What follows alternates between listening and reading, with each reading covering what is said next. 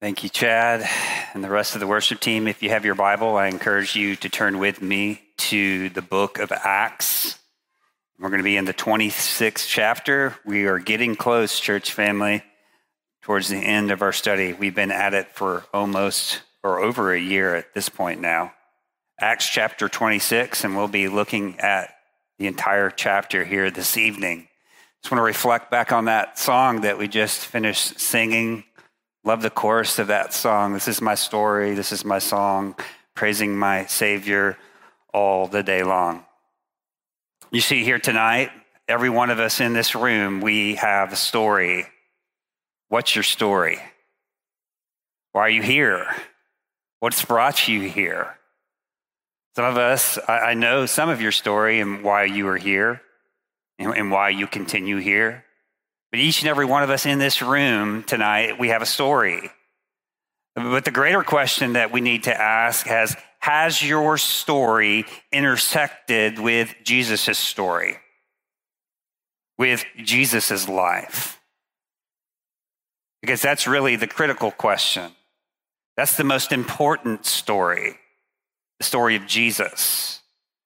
And tonight we will see once again from the book of Acts an example of one's life who intersected with the life and story of Jesus. And it's changed the trajectory of his life and the story of his life. And that's what Jesus ultimately wants to do. He wants to change the trajectory of our life, the destiny of our life. You see, apart from Christ, we are destined to be separated from him in a literal place called hell. But when our life intersects with Christ, when Christ intervenes by his grace and by his mercy that we just finished singing about, he changes our trajectory. He changes our destiny. He changes everything about our life, including our story. He doesn't wipe our story away completely. He just makes it whole. You see, our story is incomplete, truthfully, without Jesus. Jesus is what brings meaning to our story. Jesus is what helps make sense of our story. Even in confusing and chaotic and crazy situations, like we'll see in our text here this evening. For you see, once Jesus' inner story intersects with our story and becomes his story, we become something called a witness. And this is what we're going to talk about this evening, the anatomy of a gospel witness.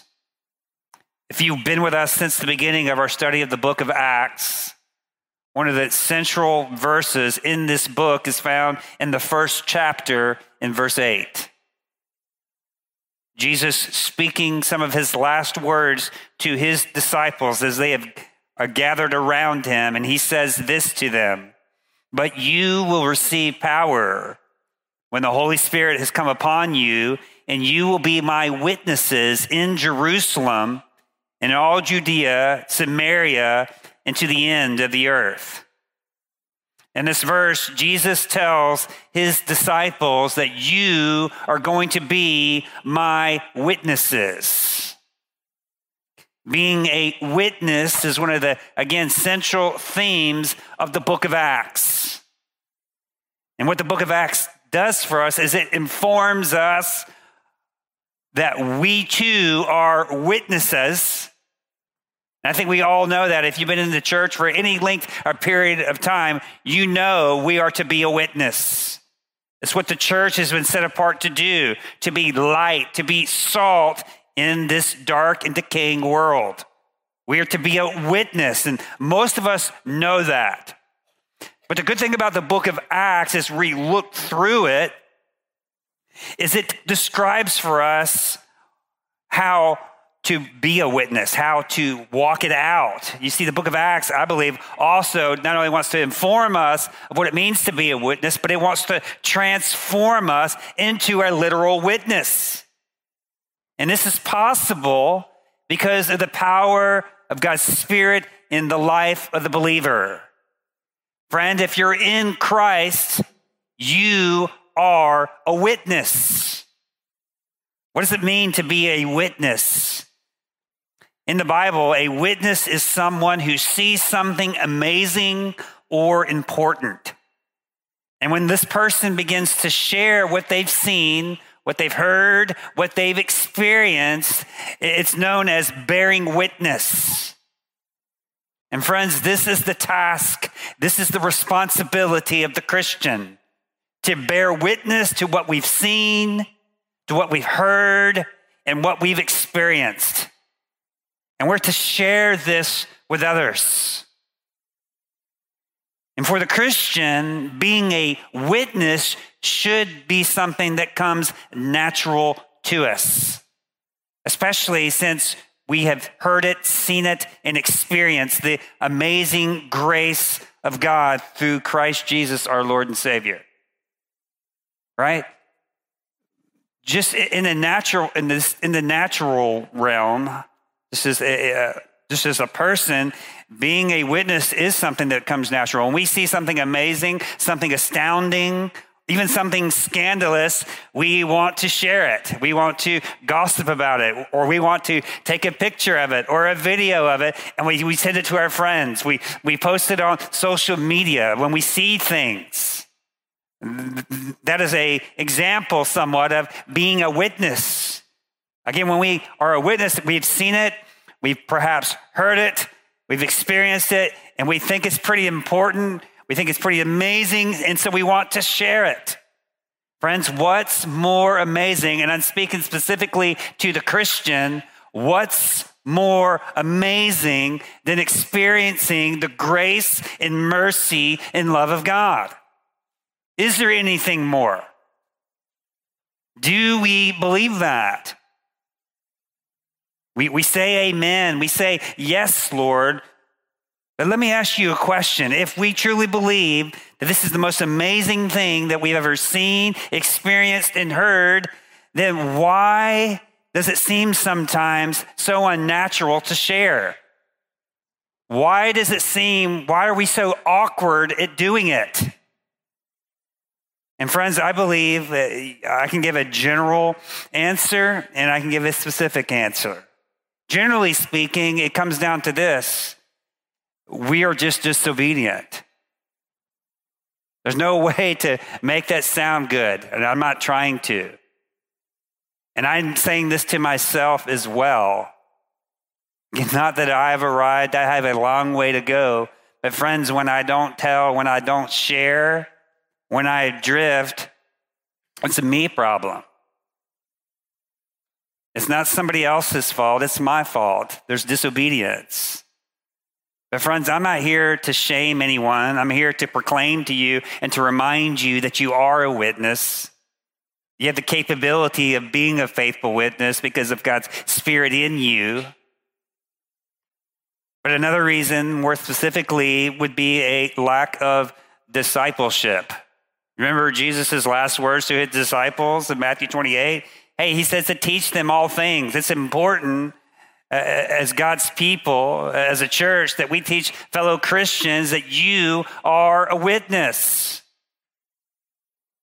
that you are part of God's plan. Really, you are the plan for other people to see, hear, and experience the great love and mercy of Christ.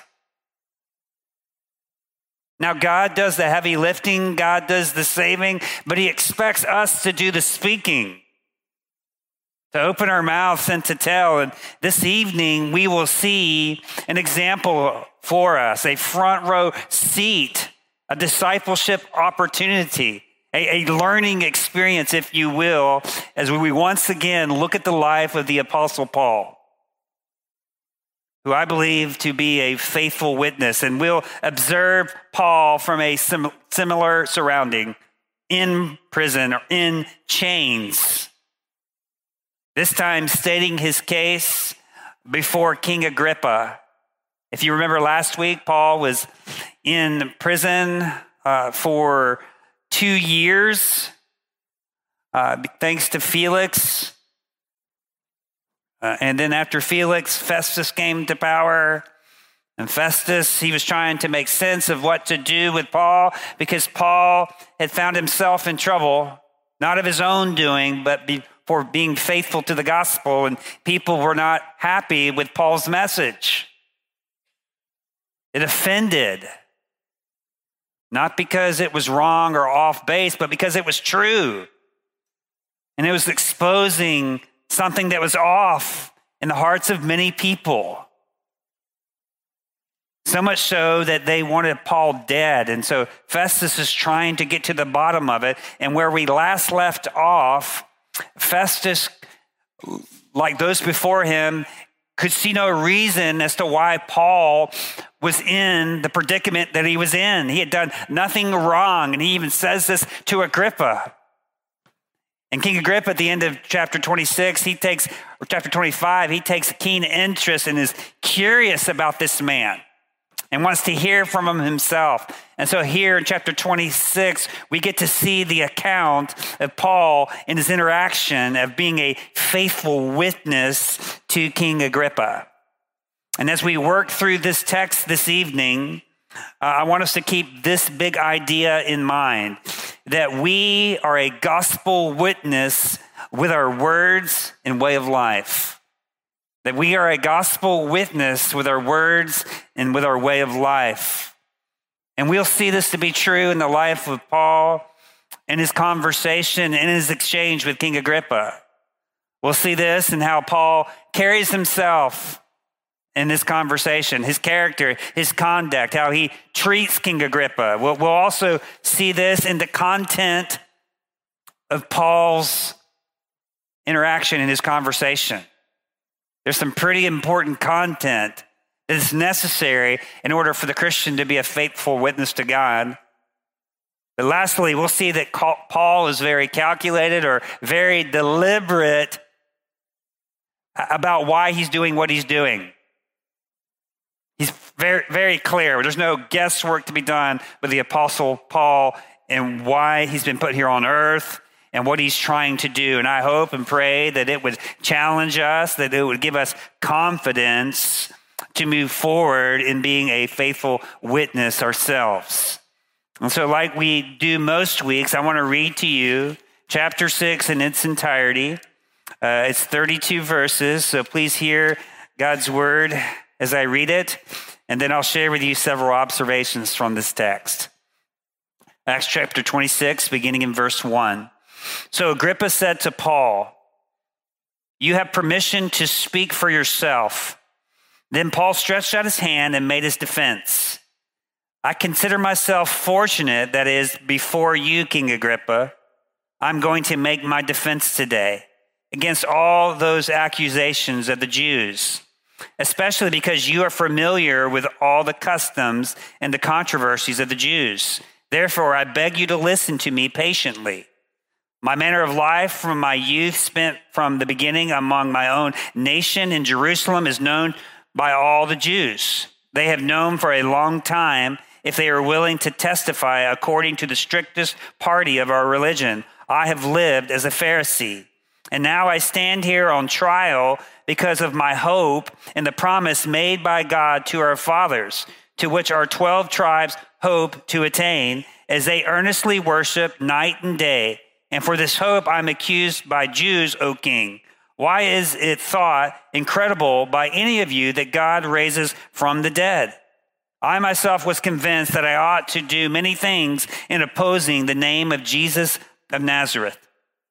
And I did so in Jerusalem. I not only locked up many of the saints in prison after receiving authority from the chief priests, but when they put to death, I cast my vote against them.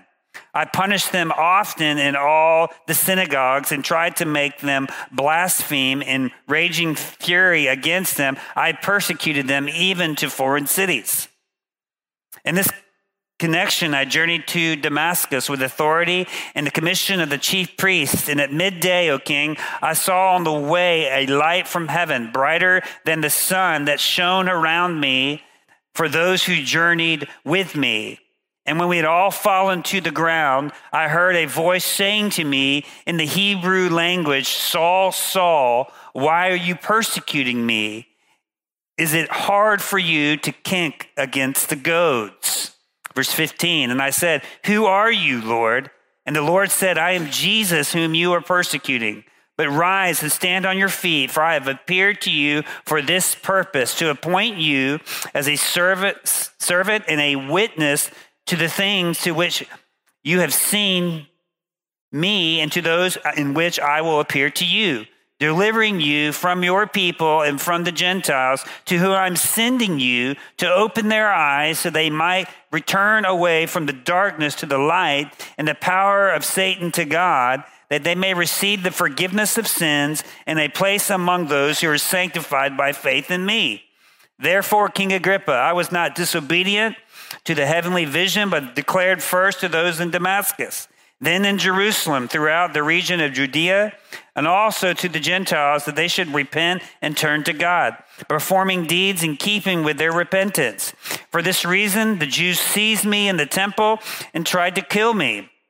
To this day, I've had help that comes from God, and so that I stand here to testify, both small and great, say nothing but what the prophets and Moses said would come to pass, that Christ must suffer, and that by being the first to rise from the dead, he would proclaim light both to our people and to the Gentiles. And he was saying these things in his defense, and Festus said with a loud voice, Paul, you are out of your mind. Your great learning has driven you out of your mind. That Paul said, I am not out of my mind, most excellent Festus, but I am speaking true in rational words. For the king knows about these things, and to him I speak boldly. For I am persuaded that none of these things has escaped his notice, for this has not been done in a corner. King Agrippa, do you believe the prophets? I know that you believe.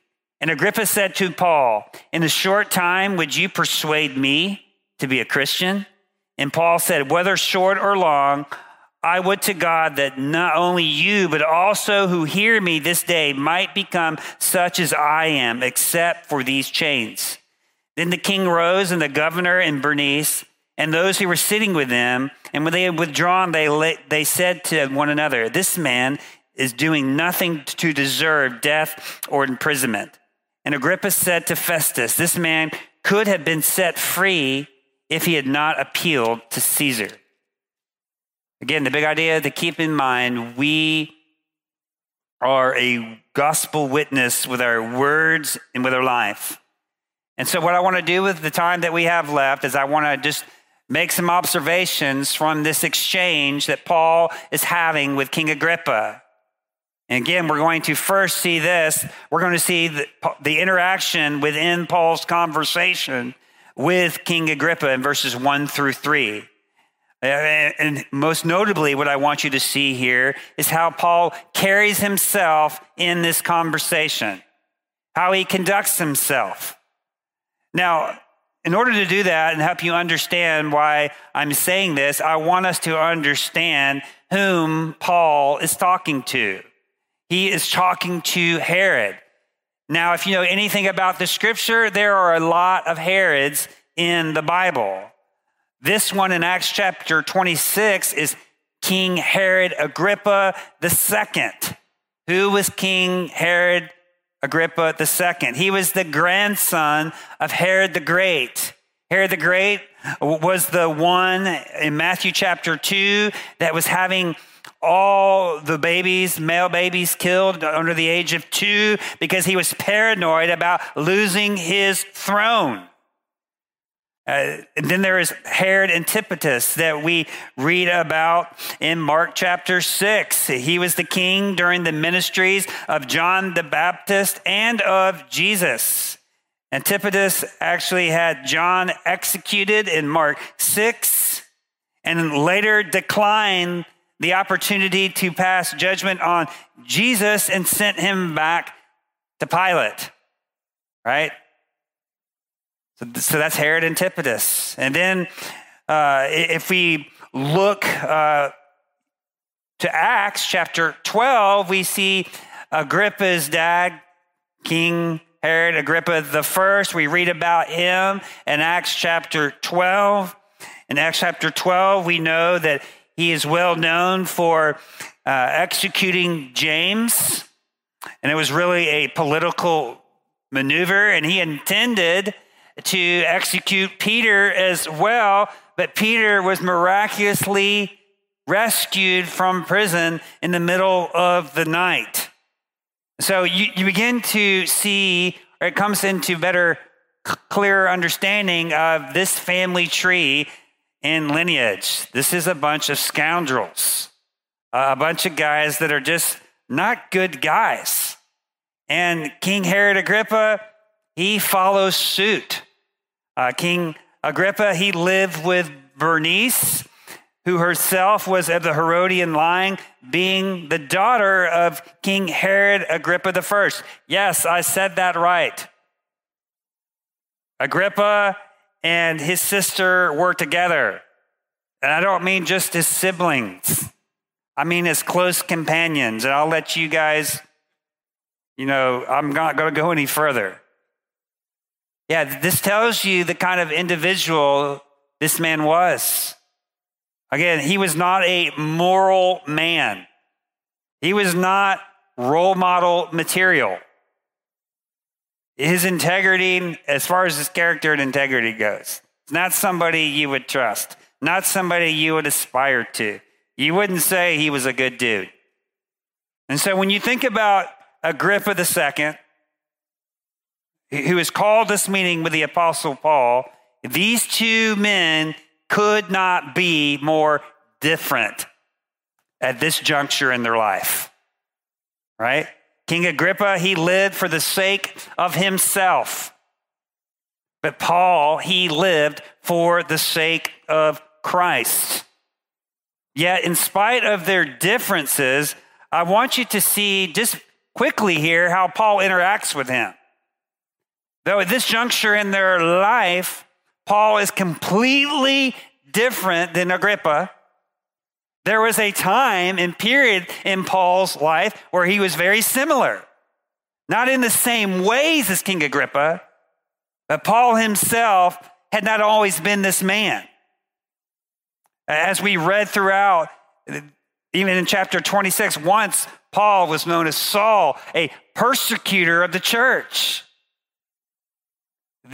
A terrorist, if you will, to the early church.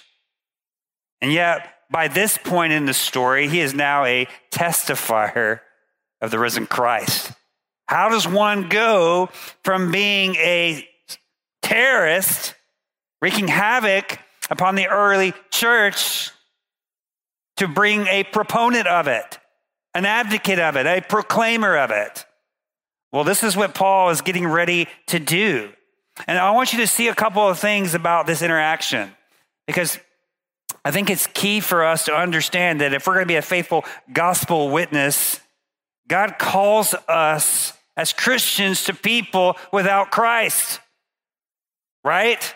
That's pretty elementary. This is what we've been put here to do. And what God has done for Paul, though this man is immoral, he is wicked, Paul is right where he needs to be. And Paul can relate to this man because he once was this man. And so what does Paul do? We see, one, Paul is grateful for this opportunity. Look what it says in verse 2. I consider myself fortunate. Right? Let's think about where Paul has been. He's been in jail, prison for 2 years. And yet he says he is fortunate to be before King Agrippa. Now, Paul is not buttering King Agrippa up. He's not telling King Agrippa what he wants to hear, and so he can get his way. What we'll see here, I believe that Paul is being wise. He's being very winsome, very understanding of the situation. He knows what's going on. He knows that King Agrippa has a certain level of influence and of power. And I believe he probably knows of King Agrippa. He knows of this family lineage. He knows perhaps of the wickedness to some degree. But even if he doesn't, and he doesn't have to, friends, if we don't have Christ, we need to know Christ because he's our only way and hope of salvation. So he's right where he needs to be, and he is grateful for this opportunity. If you just think about what Paul's been going through, he's been constantly interrupted for the last 2 years, not being able to really plead his case because we know that Felix just wanted to get paid. That's why he kept him there. Festus didn't really know what to do. And Paul just wants to be able to state his case. Well, now King Agrippa is giving him a public platform to really clearly state, and he's excited for it. He's excited to be able to share, free really of interruption, with the exception of Festus blurting out here at the end of the text, to be able to share what's going on and why he's where he's at. 2, we see that Paul acknowledges that King Agrippa is very familiar with customs and the controversies of the Jew, being that he is of Jewish descent to a degree. And so he was a Hellenistic Jew, a Greek-speaking Jew, cultured in Greek culture. And so he had a familiarity with Jewish customs and their controversies. And then he asked Agrippa for patience as he's getting ready to make his case. You see at the end of verse 3, he says, hey, I beg you. He's asking. This is a posture of humility. Hey, I'm asking you for patience, please, as I get ready to share my story. And what I see here is King Agrippa, or Paul, he's being upfront with Agrippa, and he's showing him a measure of honor and respect.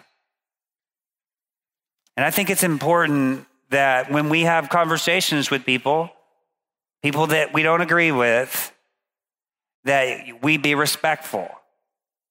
Now, when you show respect to somebody or an honor to somebody, that doesn't mean that you agree with them.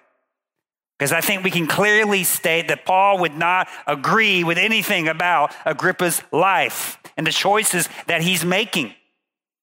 And yet he still shows him respect. He still asks for time to speak. And I think what's happening here, what this affords to Paul, is it gives him, he's building, I think, a bridge, if you will, a relationship to be able to share. Though it'll be a short-lived relationship, he's at least taking the steps and he's building the bridge to be able to communicate his message, which I think is wise. Because the alternative for Paul is to be like, I'm not going to tell this man anything. I don't agree with him. We're not on the same page. We don't believe the same way. We don't live the same way. Why am I going to respect him? Now, if Paul had taken that approach, I don't know what would have happened. We know ultimately that God said that he was going to Rome. But why on earth would Paul do this? And why doesn't he do it? Because Paul, he knows what's at stake. The task that he has been given since Acts chapter 8 was to take the gospel to the ends of the earth. It was predicted to Ananias in Acts chapter 9, I believe, that Paul would take this message to kings. And so here we see a living out of that very prophecy given to Ananias, that Paul would be a mouthpiece of the gospel to people in high places. Here we go. Paul's doing it. I think Paul is also concerned for the state of Agrippa's soul. And friends, that's what we need to believe. We need to remember, because we can forget as Christians, especially if you've been following Christ for such a long time, we can so isolate and insulate ourselves from the outside world that we forget that God has called us to go and be a light to this world. We're to live in this world, but not be a part of it. It's really a paradox of sorts to understand it. But friends, the world, those without Christ, They have no hope of understanding unless we live before them, unless we befriend them. Because it creates opportunity. It creates conversation. And how do people come to know God? Faith comes by hearing, and hearing by the word of God. It gives us an avenue. It gives us a platform to speak. So Paul, his exchange with King Agrippa, even though he's not a moral man, Paul remembers undoubtedly what his life was like before Christ. He shares this with us here in this text, that he was once a man in the dark, blind, passionate about stamping out the way, ending people's lives, until Jesus intervened. Again, may we see those without Christ. I think sometimes we see them as the enemy, right? But we got to remember, we were once, if you're in Christ, we were all enemies of God. But what did God do for us? What does Romans chapter 5, verse 8 say? Why we were enemies of God. What did he do? He pursued us. He provided for us his son, Jesus, as a demonstration of his love, and so that we could know him and have fellowship with him and be a part of the family. May we not see those without Christ as our enemy. May we see them as somebody to be rescued. And we should understand that better than anyone, having been rescued ourselves. We're not better than anyone. We've just been blessed by God's grace and his mercy. And I think this attitude perhaps served Paul well as he's before King Agrippa. He knows what's going on. He knows that God has orchestrated this opportunity. He's already done this, been there and got the t-shirt. So he's just getting another one. And we'll see the same thing happen next week. Secondly, I want us to see the information of Paul's conversation, the content of Paul's message. And this is so important for us in being a faithful witness, which God has called you to be if you're in Christ. You are a witness. And so the content of what we share matters. It should be of great concern to us. And what we see in verses 4 through 26 really is a master class in Paul sharing his testimony to defend his belief in the gospel.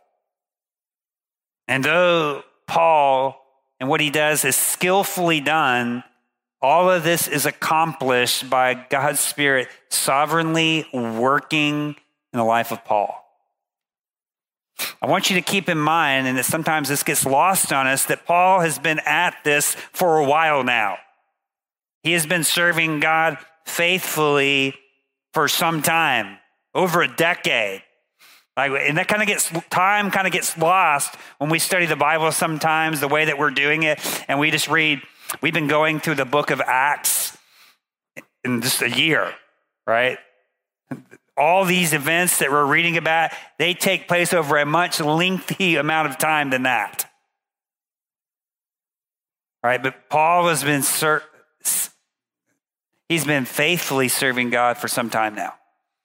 And so he's had a time or two, to develop and to hone this gifting, this skill, if you will, of conveying the information concerning Christ. What I'm trying to tell you is this, because a lot of times people, are not faithful to be a witness of Christ because we just don't know how to do it. Man, the only way you're going to know how to do it is to do it. It's to go for it. Now, as you go for it, we need to have the right information, and this is what we're going to see here. But friends, the only way we get better at something is if we do it, right? You're not going to knock it out of the park the first time. And if you do, it's dumb luck, right? That's not how it's going to be. You're not going to nail it the first time. But God doesn't need you to nail it and get everything right. He needs you to be submitted and to trust him. Because even when we fall short, even when we seemingly mess everything up, God is bigger than our mess ups and our imperfections or our not being as skillful with the English language or anything like that. God can still work. And that's good news. And so what we see here from Paul is he gives us really a template that we can follow, that we can use. And this is nothing new under the sun. If you've been in church for a long time, we see really three parts to Paul's story. In verses 4 through 7 or 4 through 11, we see his life before Jesus. And then the second part of the story, verses 12 through 15, we see his conversion to Christ. We see this change happen in Paul's life. Paul went from being one thing and living one way to living radically and totally different. And what was that difference? It was Christ. And we see this very clearly in verses 12 through 15. And then when we see what happens in verses 16 through 23 is what happens after Christ. Because friends, after Christ, things can be the same. Because if they are the same, I'm telling you, you don't know Jesus. Because there is no way you can know Jesus and continue with the same way that you're living. It can't happen. That's an impossibility. You just have knowledge. But knowledge is intended to inform and transform and change you. And we are changed when we confess and we repent and we turn to trust Christ only. And we do all that because Jesus interacted and interceded first. In verses 4 through 11, Paul speaks here of his upbringing and how his upbringing shaped his life. And I want you to notice what Paul does. Paul doesn't bash the Jews at all. Paul actually uses his Jewish upbringing as a part of his defense. Paul describes his strict upbringing in Judaism. Then he states this major theme in his speech, that his faith is not a violation. His faith in Christ is not a violation of his Jewish heritage, that his faith in Christ, it actually links to the Old Testament promises. Everything that he was taught when he was going through school, that he was learning through the Old Testament, it was all pointing to the Messiah, who Paul knew to be Jesus. But so many Jews did not. And this is what created the controversy, because all Jews, they believed in a Messiah. They just didn't agree on who the Messiah was. Jesus didn't fit the mold for many of the Jews of who they thought the Messiah to be. Honestly, they wanted the Messiah to fit their realm of living, to serve them, to overthrow Roman rule, and to reestablish the Davidic throne, and then usher in the kingdom of God, because the Jews were God's chosen people. It was all about them. And yes, they are God's chosen people, but God's kingdom is more than the Jew. It's the Gentile. God is inclusive of all people who will put their faith and trust in Christ, no matter their ethnicity. This was shocking news for the Jews. This is why we see so much tension between the Jews and the Gentiles. And this is part of the reason Paul's in prison. Because the Jews don't like that Paul has befriended the Gentile, and that the Gentiles aren't having it to become Jews and that they could come to Christ without partaking in circumcision and understanding everything that the Jews understood and had to go through. This is why they're mad at Paul. Paul says, but look, I'm not here to deny my Jewishness. My faith is rooted in what the Jews believe. We just differ when it comes to who we believe the Messiah to be. Because Jews both believed in a resurrection. And so he's not trying to talk down on the Jews. In fact, he speaks highly of them to a certain degree. In fact, it was my upbringing that was helpful. It was putting me in a right place to believe. That's what Paul's saying. Kids, let me tell you something. This is just a little side note. I know as you get older, sometimes you're like, why are my parents taking me to church? Why are we having a family devotion? Why are we praying before meals or when we're driving to church or praying at all? Man, you need to thank God for that. That is God's grace to you. God is putting you in a place where you can hear, where you can know God. But listen, I get it. I understand it because I have a human heart just like you. Sometimes we don't want to hear it. Sometimes we don't want to do it. But it's God's grace to you that he's put you in a family that believes, that puts you in a place where you can hear. Because kids, just because you show up at church doesn't mean you know Jesus. It's a good starting place. But it takes more than showing up to church, than saying a prayer before a meal, than knowing Bible verses, than knowing catechisms, all good things. These are all things that Paul knew. I mean, Paul, man, he was the bee's knees when it comes to Jews. I mean, he was man, if you wanted a kid, you wanted him to grow up to be like Paul. I mean, he was well respected in society. He went to the greatest school. He learned under the greatest teachers. Man, and he was devout when it came to protected Judaism, which is what we see, because we see how Paul's life was about this. But your life can be about all these things. You can give all these external evidences of being about Jesus and not know him. Paul is an example for us all. Paul knew the law, studied the law, was passionate about the law, but he did not know Jesus. And we see this in verses 12 through 15. In fact, we see Paul's passion is leading him to put more people in prison.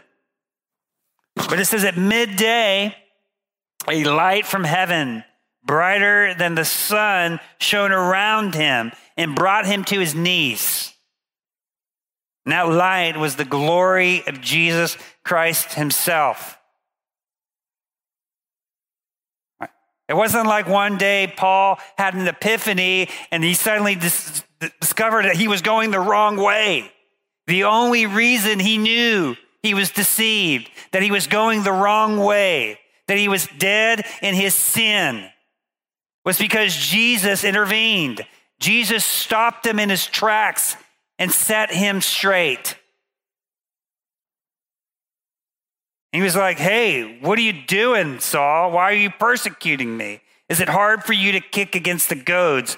What does that even mean? A goad was a tool, is a wooden stick with a piece of iron on the end of it. And it was used to probe the bull or the oxen to steer them in the right direction. But if you know anything about bull or oxen, they can be stubborn. And if they were stubborn against their master, the master would stab the bull harder in order to get them to go in the right way. So it's not very profitable for the bull or for the oxen to fight against the master who has this goad. This is not going to work out well. And this is what Jesus is telling Paul. Hey, it's not going to turn out well if you fight against me. Right? But we do this today. We have opportunities. God is goading us. He is prodding us all the time. He sends circumstances in our life to wake us up.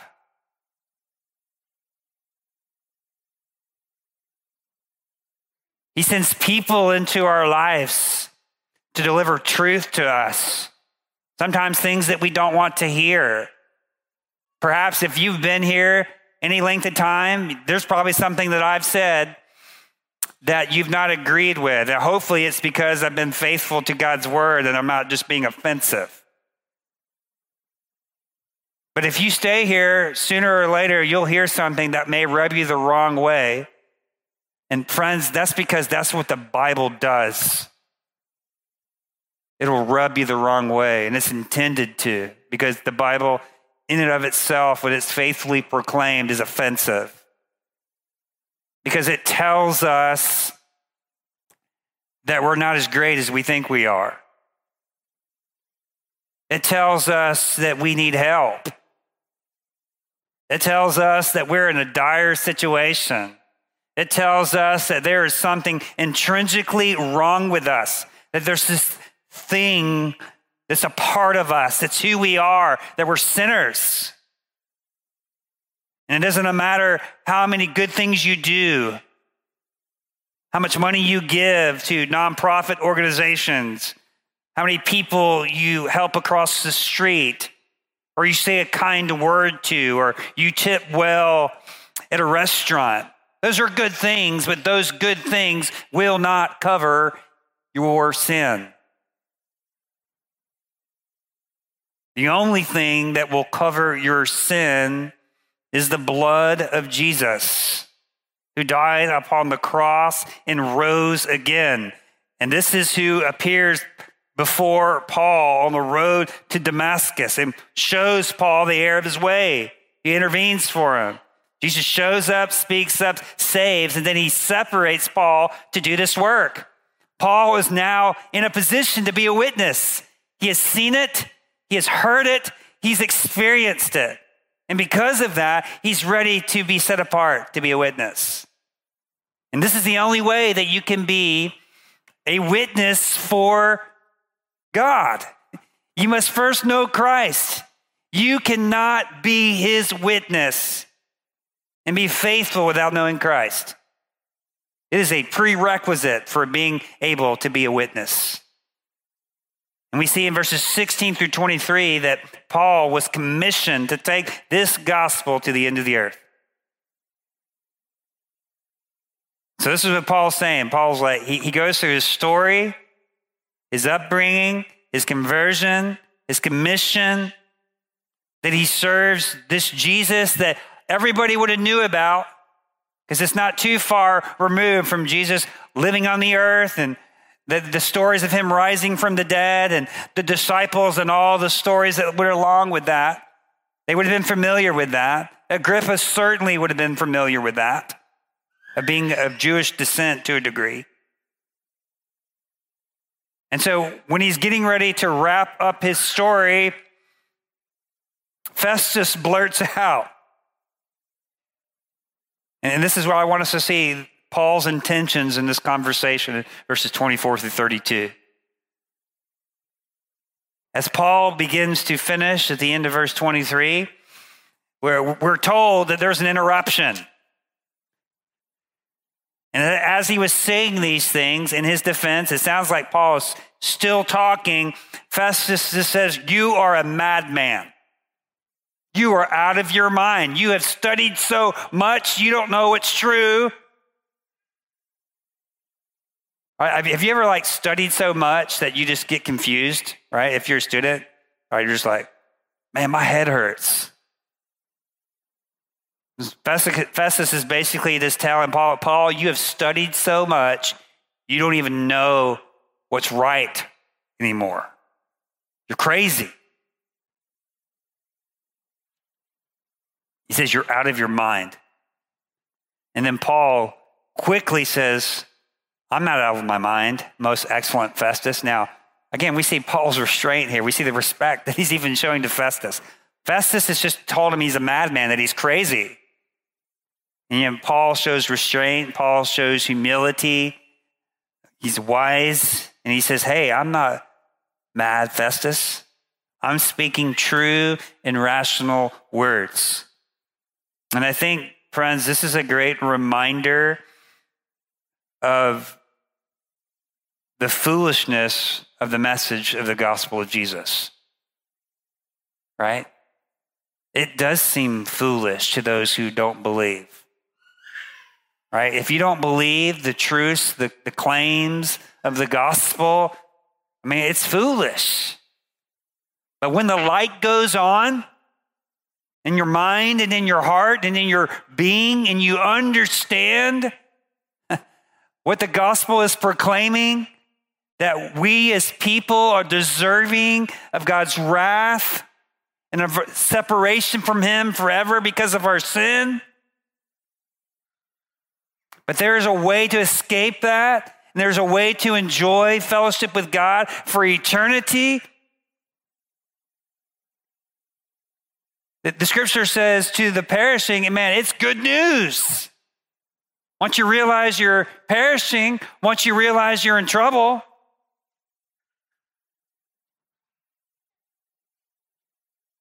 man, until we realize in trouble, we think life is great. Just think of it this way. All of us, from the way we see it right now, we're all sitting here a clean bill of health. We have no idea that anything's wrong with us. We think we're great. Then you go to the doctor and they just do a health checkup, a scan. You could have something pop up or show up on the scan, and suddenly they tell you you have something terminal.